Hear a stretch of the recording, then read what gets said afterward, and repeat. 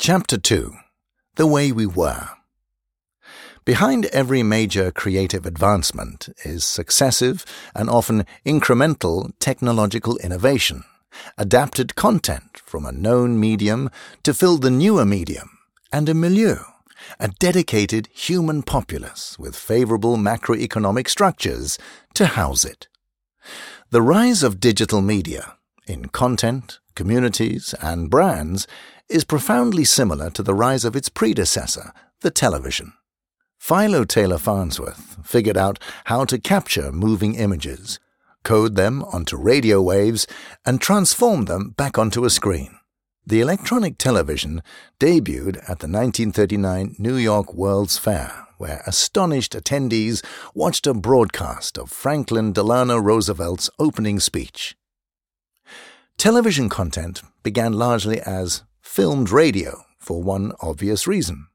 The major radio networks of the time, RCA and CBS, brought TV into the mainstream. The best way for those radio conglomerates to build what they hoped would be the next mass medium and to exert hegemony over it was to simply retrofit their programming for television.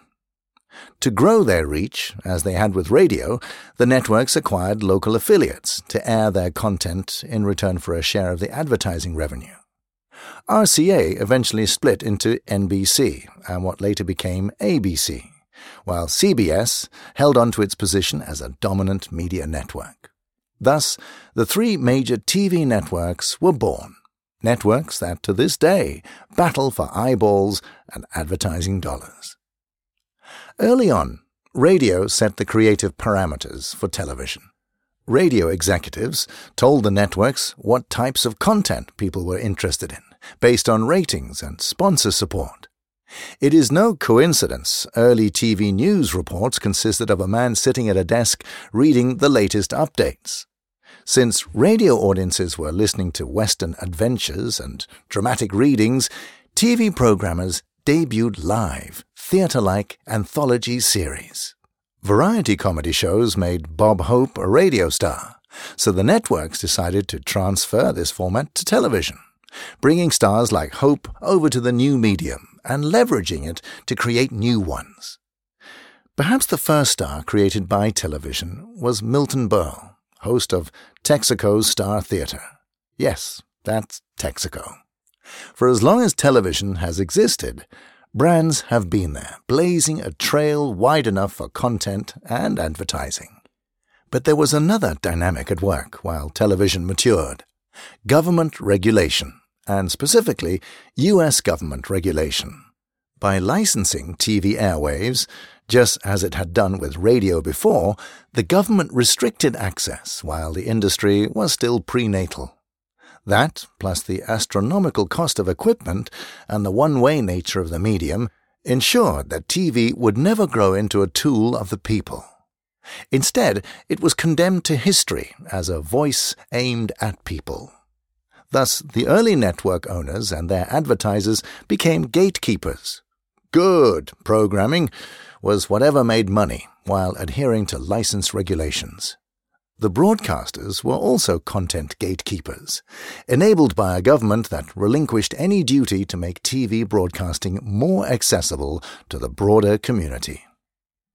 As with any disruptive medium, there were naysayers dismissing the new devices as a novelty, and early on it looked like television might just be a fad. TVs were expensive, and investment was sluggish, partly because RCA reallocated resources for the war effort, so early viewership was low. TV had yet to become a staple of daily American home life. In fact, many people got their fix by leaving home. They could watch a few minutes of a program in the display window of a store while walking through town. Televisions were a great investment for taverns, which could pack in patrons wanting to watch a baseball game before returning home to listen to the latest presidential address on the radio and check box scores in the newspaper. In 1946, there were only about 6,000 television sets in use across the entire United States. That's 7 years after Roosevelt became the first U.S. president to appear on TV, and Max Baer lost to Lou Nova at Yankee Stadium in the first televised boxing match. Despite the availability of programming, television hadn't yet usurped radio as the medium people turned to for live news, entertainment, and major events.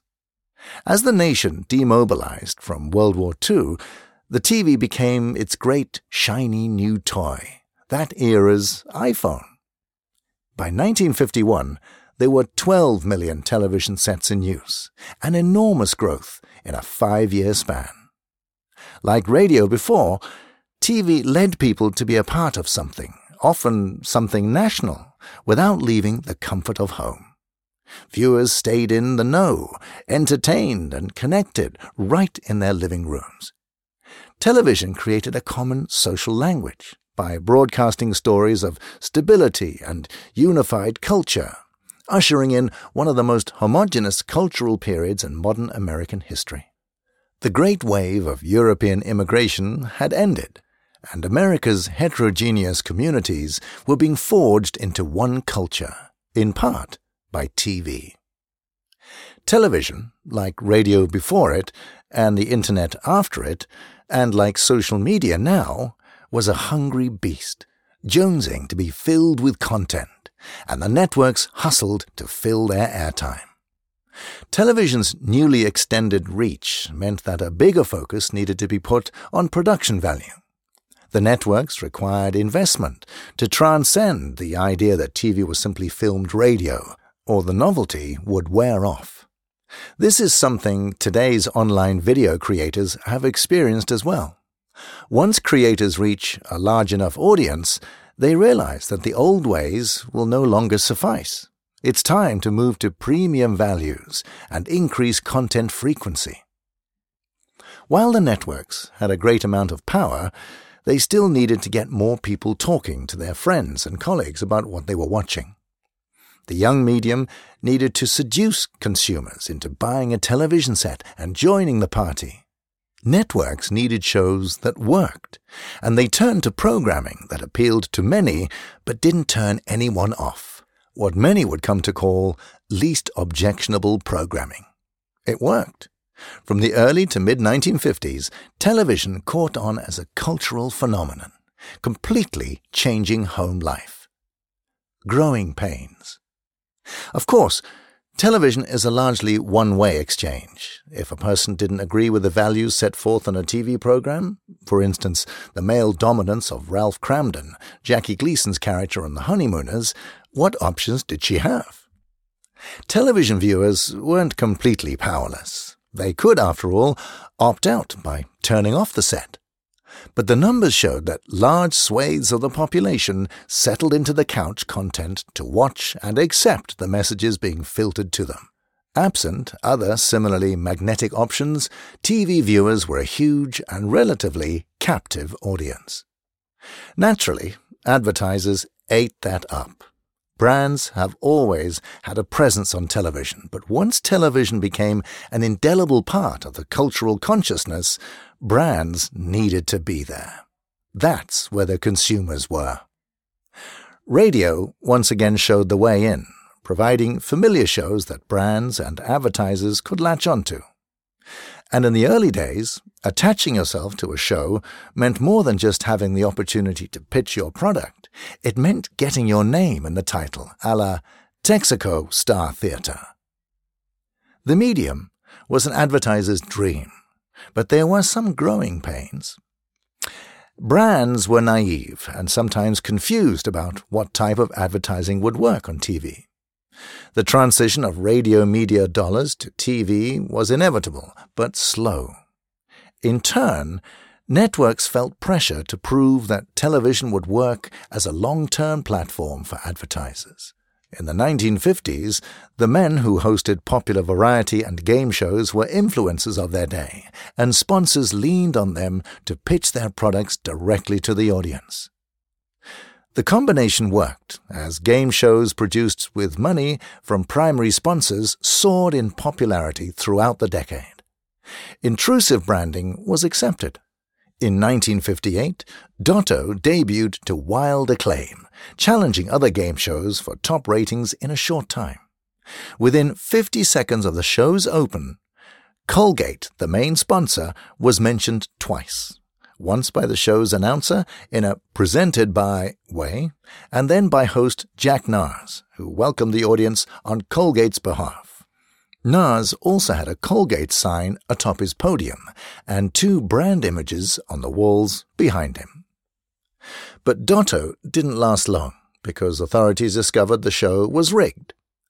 This revelation caused investigators to scrutinize other game shows, and they found both the $64,000 question and 21 to also be fraudulent, going back many years. This presented a crucial moment for the relationship between advertisers and television. Networks and advertisers had to figure out how best to repair their reputations and move forward. Both entities needed each other, but it was clear they needed more distance from one another, and that separation had to be evident to the consumer. The networks needed advertising money to produce shows, but they needed to find a way to get it without making it seem like the brand was running the show, as it often had in the past. The networks needed to self-regulate, which led to the idea of networks selling advertisements in blocks of time. But nobody knew how effective television commercials would be, or if they'd work at all. The relationship between brands and networks would be more discreet, but the idea remained relatively the same. Advertisers wanted to reach specific demographics, and they would find those cohorts by researching the television shows they were watching. The rise of commercials changed the way brands communicated their message to their target consumers. There was no try-and-true method to lean on, but eventually advertisers and networks settled on today's analytics system of ratings and reach, the holy grail of TV advertising, but perhaps not, as we will see, the mediums to follow.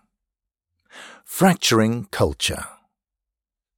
Television, programming and advertising alike, became a cultural force similar to, yet exponentially greater than, radio before it. What we now call appointment viewing was the only option for TV viewers. With no way to record or time shift, Americans around the country simultaneously watched programs and breaking news that would elicit reactions, feelings, and emotions from a wide spectrum of people at the same time. This communal viewing, despite the isolation of the American living room, drove pop culture and the national social discussion on a broad scale. It helped shape the ideal of what American values should be, and by the late 1960s, what they had become. Many factors went into this phenomenon. The first major one was access to content, enabled by the technological innovation of radio companies looking to parlay their transformative success with their built-in, far-reaching networks into this new medium. RCA invested heavily in the television, correctly recognizing how much it stood to benefit from the proliferation and success of the new medium. By the 1950s, when television sets had made their way into more than half of American homes, TV had followed radio to become the second instance of the democratization or mass distribution of a broadcast communications technology. But access to electronic mass communication, the ability to create the content that influenced America, was still wholly owned by an elite few who wanted nothing to do with letting the proletariat in the door. The continued dominance of the big three networks gave them a powerful social role. As the turmoil of the 1960s swirled, the network's depiction of society began to shift and diversify in a way that better reflected and perhaps led to an increasingly fractured American society. The game show hosts who ushered America through the calm of the 1950s were replaced by a new set of influencers sitting at news desks, broadcasting facts and opinions on an increasingly turbulent world. The national grief over the assassination of President Kennedy spread in real time thanks to television. The image of a teary-eyed Walter Cronkite made a more personal impact than any radio newscast could by bringing images into the home of the average citizen unlike anything they had ever seen before. There is no better example of this than the Vietnam War, often called the first ever televised war. When in-depth reporting brought shocking images from Southeast Asia into the living rooms of America, attitudes about the war started becoming more diverse. The majority of Americans were now using this major, innovative technological advancement in their everyday lives for purposes of information, education, and escape, mostly escape. The growth of television continued unabated throughout the 1950s and 1960s. The relationship between the community and the content creators, networks and producers, remained as one-way as ever. But the influence of TV took deeper root, especially with the maturation of network news. The visual power of television started to shape public opinion. But then things started to change. The television landscape started to fracture, and not by accident, social cohesion did too. By 1970, 96% of American households had a television. The networks found that as a community continues to grow, it becomes more diverse. Programmers continued to offer least objectionable content in an effort to please the largest number of people. But viewers wanted more. More specifically, people wanted more programming dedicated to their specialized interests. And at the same time, the embryonic cable TV industry got its first killer app. In 1972, HBO debuted as a subscription cable channel on Service Electric Systems in Wilkes-Barre, Pennsylvania, smack dab in the middle of the first region to embrace cable TV. The infrastructure and installed customer base already existed. Due to the problems traditional broadcast technologies had in reaching homes deep in coal country valleys, people there were already paying for cable just to get a clear free TV signal. So maybe they'd pay more for a lagniappe of premium programming, which could be delivered relatively unencumbered by the government regulation of the public broadcast spectrum. ESPN started in a tiny office building in Bristol, Connecticut in 1979, first airing local sports events, but soon expanding to niche sports like professional wrestling, college soccer, and slow-pitch softball. When satellite access broadened, ESPN evolved to appeal to national tastes. 2 years later, MTV, a network built on free content created by others, used cable TV to redefine how consumers interact with pop music and eventually pop culture. Baby boomers, the TV generation, lived through the explosion of television and the eventual fracturing of viewer communities as cable changed the landscape. Boomers not only adapted their daily lives to communications technology, they also helped shape the societal norms brought on by the electronic media. Their home lives centered on television. They accepted it as a staple of everyday life, leaning on it far more than their generational predecessors. Baby boomers valued the new technology, and they didn't think of the time spent watching TV as time wasted. This, along with their increased emphasis on individuality and cultivating a rebellious spirit, helped accelerate the fracturing of television communities. Boomers wanted more TV programming aimed at their special interests, not just geared to the masses. And that's what they helped bring about.